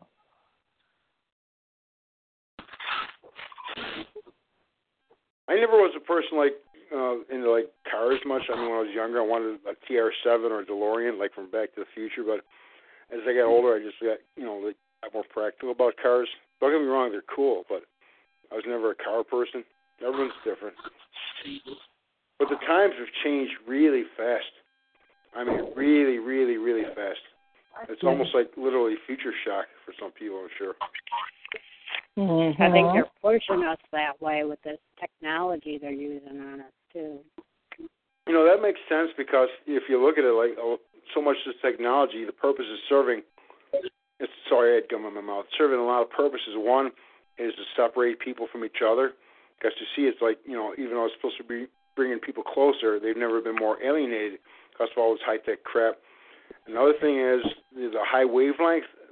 Just forget not just the human brain, any animal's brain, any animal is not meant to be subject to, like, millions of wavelengths a second, or, James Stoney could explain it better, maybe Renata, but like the cell phones, the landline phones, and all we're surrounded by, all the Wi-Fi crap in general, it's a product of all this high tech, and we're not meant to be around it.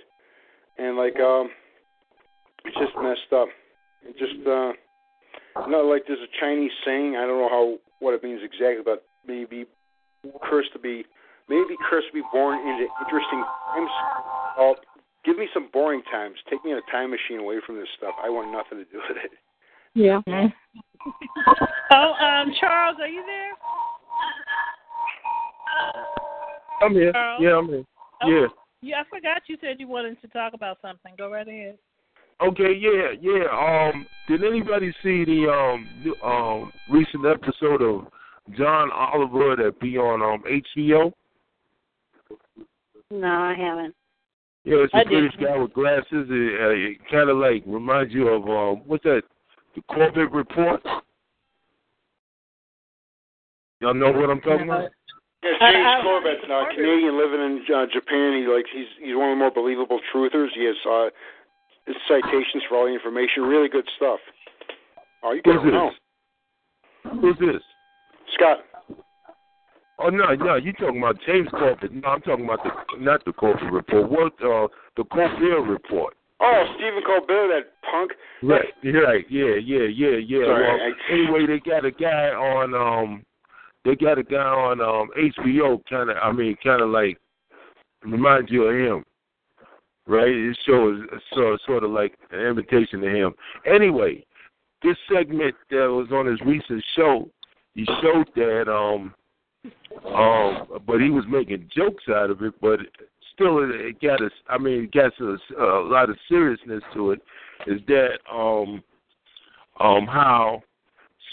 a certain city in the United States, I forgot where, but they actually, when they have people do a violation, like a traffic violation and all that, and they go to court and they got to pay fines and all that, all right? Now they get agents. Huh? They get agents. Yeah, they get agencies. They now hired agencies to do the collection. And the way they collect it is, okay, nothing goes towards the fine, but they keep collecting the money so much the people actually go bankrupt a lot of them into a sort of like debtor's prison, because the debtor's prison is coming back. Oh, speaking of that, I think it's Ohio is bringing back the firing squad. Did you guys hear about that? That was on your Stop the Targeting site. I didn't read it, though. Yeah, Ohio is bringing back firing squads, which is Ohio or Utah? I can't remember. Oh, whatever. I can't remember which state. That's crazy. But yes, firing squads for death row people. In other words, they'll stand them in front of a firing squad. That's ridiculous. Yeah, that's barbaric. It is barbaric. Question: are they doing that because of the failure of that drug? Somebody took a long time to die, not long ago somewhere. They may be trying to figure out another way to do it. I don't know. But that's ridiculous. I may not have been strong enough to kill them, though. Yeah, well, I think capital punishment itself is ridiculous. Is barbaric. It is. A lot of innocent people have gone to death, have died like capital punishment, and it's been proven because of that DNA database, like they use now and then to like exonerate, prove no guilty, whatever, no guilt. Right. So it's like so many innocent people have literally gone to death row, and a ton of them you guys probably know already under George Bush, this Bush II, whatever, baby Bush, whatever. It's like a baby Bush. And, the whole system's messed up. You know what? Given our situation, without talking about something in particular real quick, we all know, like, a lot of, like, people that are criminals or murderers are running around free. And anyways, all that aside, that's lethal injection I've heard now and then. There's, like, that goes wrong, and the person suffers, and there's agony, horrible stuff. But you know what? I mean, as bad as capital punishment is, if you're going to kill somebody that way, lethal injection is a lot more merciful than a firing squad. It is barbaric. Why don't you shoot yourself if you want to? Oh, sorry. No, it's fine. Please, James. Well, you can't shoot yourself if you're in prison, James. You can't. Oh, I'm sorry. Yeah, you can't commit suicide.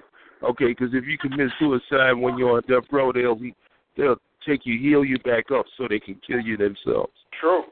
And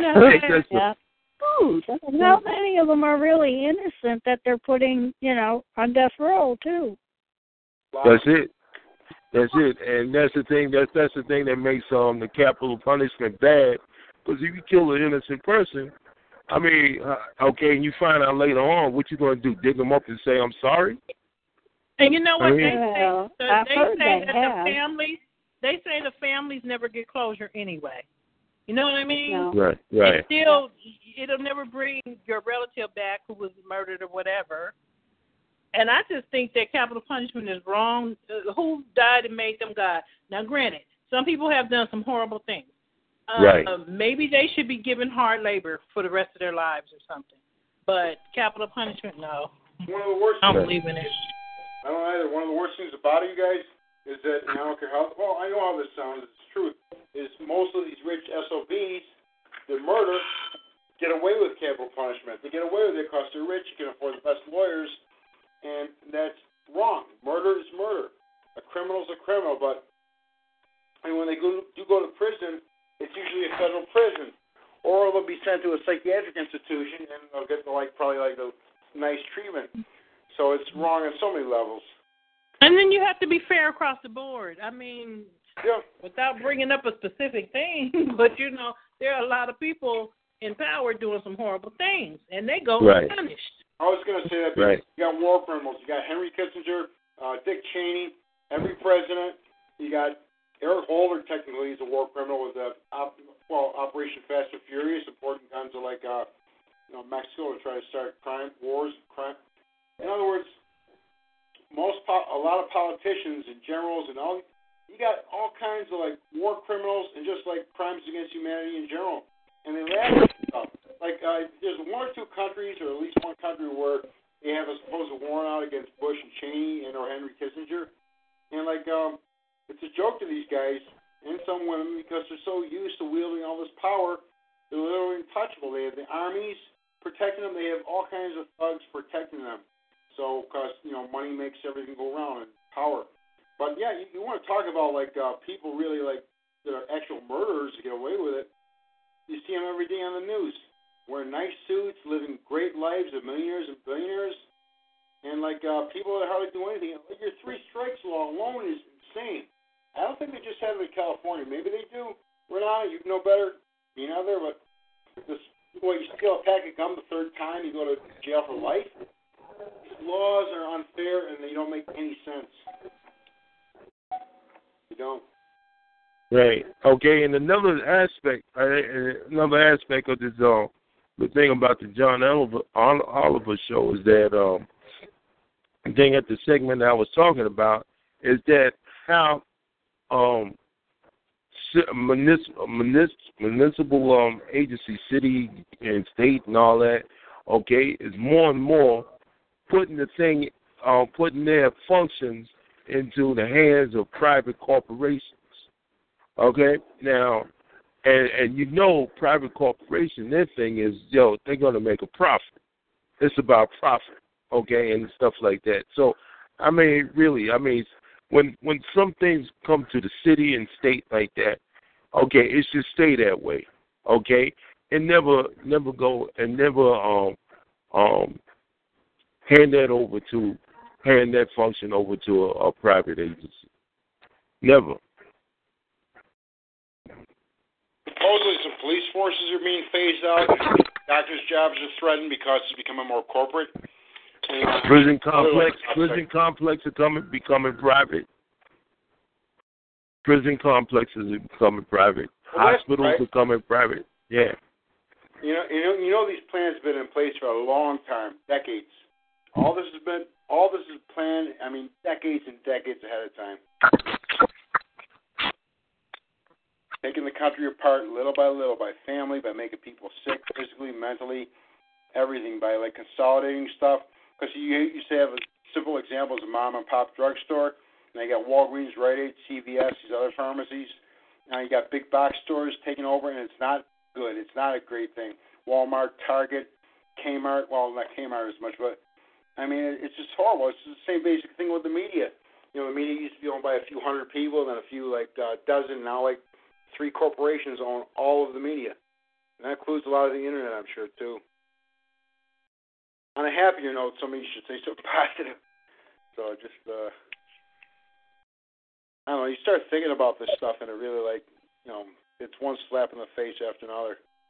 All the injustice in this world. Okay, I'm going to move on. I just have a couple more things, and I'm going to go and cook my dinner. Okay, so this was an article about horrible neighbors. I think we've all experienced horrible neighbors.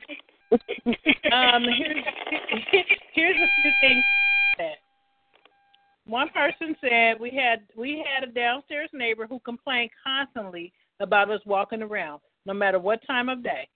It was an old building with hardwood floors. We called the landlord to mediate, and the husband recommended that we tiptoe 24/7. When we told him that we would be willing to put down area rugs, but that we would not tiptoe around in our own home, he threatened to shoot us. Oh, now that's a horrible neighbor. Oh. Okay, another person said they had 2 kids. They were absolute brats. Moved about 6 people into their garage, played loud music all night, stayed up all night, sold drugs, and had cars come in and out all night long. Would knock on our door really, really early in the morning, wanting to bum cigarettes, pop, the phone, a ride, anything at all. Let their kids come into our yard and destroy things. The kids would throw trash and bottles in our yards and broken glass, kept us up all night long. Finally, they got kicked out, and they left owing $1,000 to the landlord and had roaches so bad that it was unreal. They were the neighbors from hell. Okay, and then one more. Said we had very bad luck living on nice streets with one mentally ill person on them. They can change the character. One mentally ill person can change the character of the whole neighborhood and make everyone else live in fear of what they will do. Currently, we have one near us who wears binoculars and looks at all the neighbors, hides behind bushes, and takes photos of everyone, and has a camera in his house and mounted on his trees, taking videos of the whole neighborhood. He flags down and questions anyone visiting the neighborhood, repair people or friends, and grills them about why they are there. It is very unpleasant to live under these circumstances, and while the neighborhood says he is harmless, who knows what he does with the pictures and videos he captures of all of us. Despite his paranoia, he is very slick, making sure he does not trespass. He also loves to turn people in for all manners of minor infractions, such as not having your garage car facing the right way, parking a little crooked, etc. He sounds like a piece of work. For some reason, when I read that, it reminded me of that guy who killed Trayvon Martin. What's his name? The neighborhood watch guy. I don't know why. I never heard stories of him doing stuff like this, but for some reason, his picture came to my mind. But when I read this, and they talked about how this guy takes pictures and looks through windows and things, when I was really young and we lived in Kansas City, we had a peeping Tom. And he walked with a limp, and he would peep in people's houses, and we were always told, to let our parents know if he peeped in our house, but I don't remember him actually peeping. I think one of my sisters said that he peeped in the window. But yeah, we had a peeping Tom back then. You guys had bad neighbors? That was the biggest thing back then too, I think, wasn't it? It was what? About the biggest thing happening back then. I mean, we didn't hear about any other stuff, but it was always a peeping Tom in the neighborhood. Yeah. Yeah. I mean, and I've had the neighbors, that are loud, do the noise campaign, the music, the parking in your parking space, that kind of stuff. Mhm. I remember when we lived in an apartment, we had everyone had their own parking stall, and we always parked in ours, even though we had two cars, we only had one parking stall, so we would park the other one on the street. And one of the neighbors, her family would come over a lot and take our parking space. And we would go and say, your dad's in our parking space. And she, oh, yeah, that's my father. It's okay because it's your father, And when we would make them leave, she'd get so mad. And I'm like, that is so rude of her. Mhm. But that neighbor stuff can get bad. Mhm. It can get bad. It's best to just be at peace with the neighbors. Okay, and then I have one last thing. If nobody has comments on that one. Let's see, what's my last? That would be impossible in my case because What would be impossible? Be a peeping Tom because we're under 24/7 without using the T word. Oh, the peeping Tom thing? I'm assuming that. I mean, you know what I mean? In other words, for certain people to do even a minor crime, they would be caught right away because they're under constant surveillance. I think that's true. James, man. I'm just guessing. That's true. Well, you know what? What did James say would be impossible? What you were talking about, I think he didn't say specifically. I'm just guessing right now. James, what do you mean? Oh. Okay. All righty. So the last thing was, and I'll let you guys go up to this, was annoying human habits. Some of the things that made the list was eating noisily, slurping up noodles, gulping drinks, crunching on corn of the cob. Another annoying habit was bringing more than 10 items in the express lane at the grocery store. I'm guilty of that because I don't even read the sign half the time. I'm like, oh, I didn't know I had more than 10 items. Calling the kid princess. I don't know what's wrong with that. This is wrong with that. But I guess it gets on someone's nerves. Charging into a crowded train before passengers get on.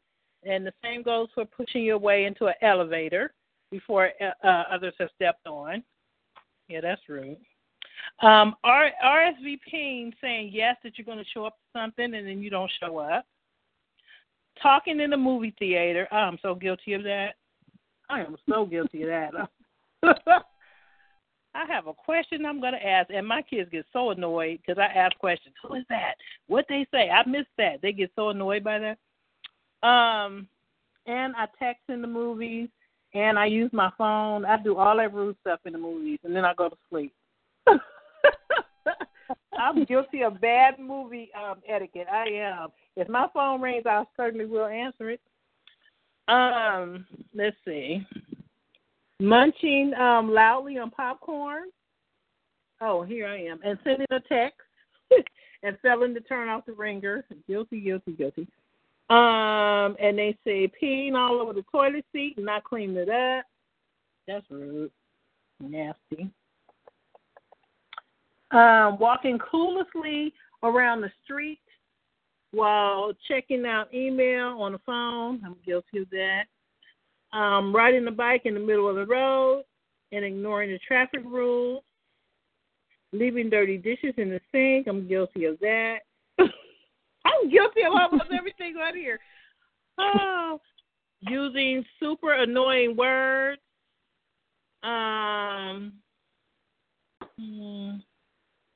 Awesomeness, unless you're 12 years old. That's what this article said. Kicking the back of an airplane seat, failing to scoop up your dog poop. That is rude. I do get my dog poop up. Leaving a shopping cart in the middle of a parking space. I see that all the time. That's done intentional for me. Driving slow in the fast lane. Pushing a bulky baby stroller in the middle of the sidewalk. Texting at the dinner table, guilty. Talking endlessly about mild ailments. Returning an empty carton to the fridge. That is so rude. Sharing everything on Facebook. That's dumb. People do that. All right. And some other things. Chewing with your mouth open. Smacking, slurping, burping, spitting, licking. Sipping loudly, laughing loudly, walking on the left, and staring and singing in public. Those are some annoyances that people have. You guys want to add any to the list, or did it cover everything? Yeah, a few weeks ago at the library, a lady was cutting her nails at the table, one of the tables. It's kind of nasty. Just cutting her fingernails? Yeah, not her toenails, but her fingernails. Yeah, fingernails. And it was just the clipper, it was all sound in the library. All you could hear was the clipper and the sound of the nails falling on the table. And she's just like nothing going on. Like not a big deal. Oh, that's funny. So that's annoying. Let me see. That wouldn't annoy me, but that is rude, though. Especially if she's leaving her fingernails on a table. That is rude. And then you got, I don't know if you left them on there. I didn't watch that long, but I said, what the? Then, actually, I thought one just now, possibly, parents that let their kids, I'm talking about not infants, kids 5, 6, whatever, 7 or up, act out and scream around when they could just, quiet them down a little bit. I'm saying on purpose. They just let the kids go off like it's a dog or something like that. Screaming and running around like crazy. That's rude. Yeah. I've seen people be very verbally abusive to their children in public, and that's very annoying to me. Actually, you know what? Speaking of verbally abusive, actually people are I'm guilty of this too, I should say, but people that swear a lot in public, that offends a lot of people. I guess, you want to get technical, people that, too much affection out in public is maybe a little embarrassing. I'm not just talking about kissing. I'm talking about, crazy stuff. I know. It's get a room. Exactly. That's what I mean. Yeah. It's funny, and, you see some weird stuff, you name most of the stuff. A lot of bodily functions people do in public, people picking their nose behind the wheel of the car. That's really gross. I saw a guy do that a couple of weeks ago. At a stop, just what am I going to do? Honk and make a face? Just wow. I don't know. I think? What? You know what I think I do that annoys people? I drive the speed limit. And I noticed that really annoys people. I drive the speed limit. It does. People want to go at least 5 miles faster. I drive the speed limit. I drive like a little old lady, and I am fine with it. I'm like, if you're in a rush, go around. There's several lanes here. I don't care. That's how I drive. It annoys my husband to no end. He's like, speed up. I'm like, no, this is how I drive. I drive the speed limit. I do. And that is very, very annoying to people. It is. Yeah, I could see how. No, I'm saying because, you know what I mean, just everyone's usually going faster than the speed limit. Unless there's a cop car parked alongside the road, then they speed up after they see the car ways down. But, yeah. So, you know, in my case, like, I've done some rude stuff behind the wheel other than my fingers sometimes because people push me a little. But, like, a few days ago, like, a car was going super, super slow in a 40-mile zone. They're going like 25. And I literally was honking the horn for about 20 seconds. I just kept on. It just annoyed them. They finally pulled to the right. So that was kind of rude, I guess. Boy, talk about rude. Woo, you guys in New York. You guys. New Yorkers are horrible. In fact, Buffalo, New York, it really is a sad city because they see the city of good neighbors and friendly people. Like it's the only city where people help each other out. Say like when there's a blizzard. No, Buffalo people, and I'm not just like saying this to be bitter. Buffalo people are really rude, crude, low life, bad manners, nasty. This is a really, really cruddy city. I'm not complaining. I'm just being honest. It's horrible. But I mean, I wouldn't live in New York City if I was a billionaire. Not for free. I mean, whatever. I couldn't imagine living there. I couldn't. I think New York invented rude. I'm sorry, and I'm not trying to be rude by saying that, but I was flabbergasted. I was just flabbergasted at how the people were when I went there. They give you commands. Get over here. Sit over there. Walk over there. I mean, I have never been commanded so much in my life. Yeah, that's not a way to live. Like, and they're in your space. Talk about personal space. They're really in your space out there. Yeah, that's something like really it affects all kinds of people. Like when people like literally invade your personal space, you know, that's too much. You know, it's beyond rude. In fact, I was checking out a line of this going to a grocery store about 2 months ago. And he had 3 employees that just had a service as automatic checkout because they don't like talking to people much. And you know, in Buffalo, anyways, you know, the automatic checkout machine, they had a service that they were literally like 1.5 feet behind me. And I just politely but firmly said, like, could you guys move back a little? You're crowding me. And, you know, they just, you know, they're cool about it. But I can't stand that. That's rude as hell. I feel so bad for people who ride on crowded subways. I don't know if Charles, I don't know if you're still on the line. Oh, people that have to go through that. I mean, I like my space. Well, you are in the wrong place to like your space because it just seems like the culture out there is kind of aggressive. Buffalo has a lot of people, but it's not as bad as, say, New York City. Well, you know, it depends how you look at it. I mean, there's at least, like, a lot of cool, fun things to do in New York City. Buffalo, New York is, it's like the toilet of the Northeast. It's horrible. But some of the things you read on the list I never heard of before. That's a riot. But you got some rude people out there. And actually, another one is just people talking really loud, period. And they don't have a hearing problem. They just, like, scream and real loud, just, like, rude. They don't need a hearing aid or nothing. They're just, like, loud. You know, a restaurant or wherever you are. I can't stand that. Yeah, some people are loud. They're just loud by nature. But, well, all right, you guys. I guess I will cook my dinner and get ready for tomorrow. So I'm gonna let you guys go. Have a good week. Oh, you know what? I think Easter is Sunday coming, right? Yes. Next Sunday. So okay. So as it stands now, I won't be doing the first call unless because I haven't planned out my day yet.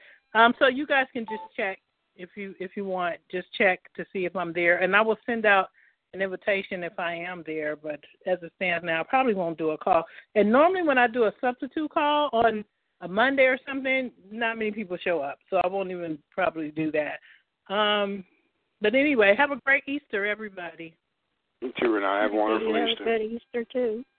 You too. Thank you. Thank you. I'll talk to you guys soon. You guys all take care. Okay. Bye-bye. Bye. Good night. Good night. For the ones who work hard to ensure their crew can always go the extra mile, and the ones who get in early so everyone can go home on time, there's Grainger, offering professional-grade supplies backed by product experts so you can quickly and easily find what you need. Plus, you can count on access to a committed team ready to go the extra mile for you. Call, click Grainger.com, or just stop by. Grainger, for the ones who get it done.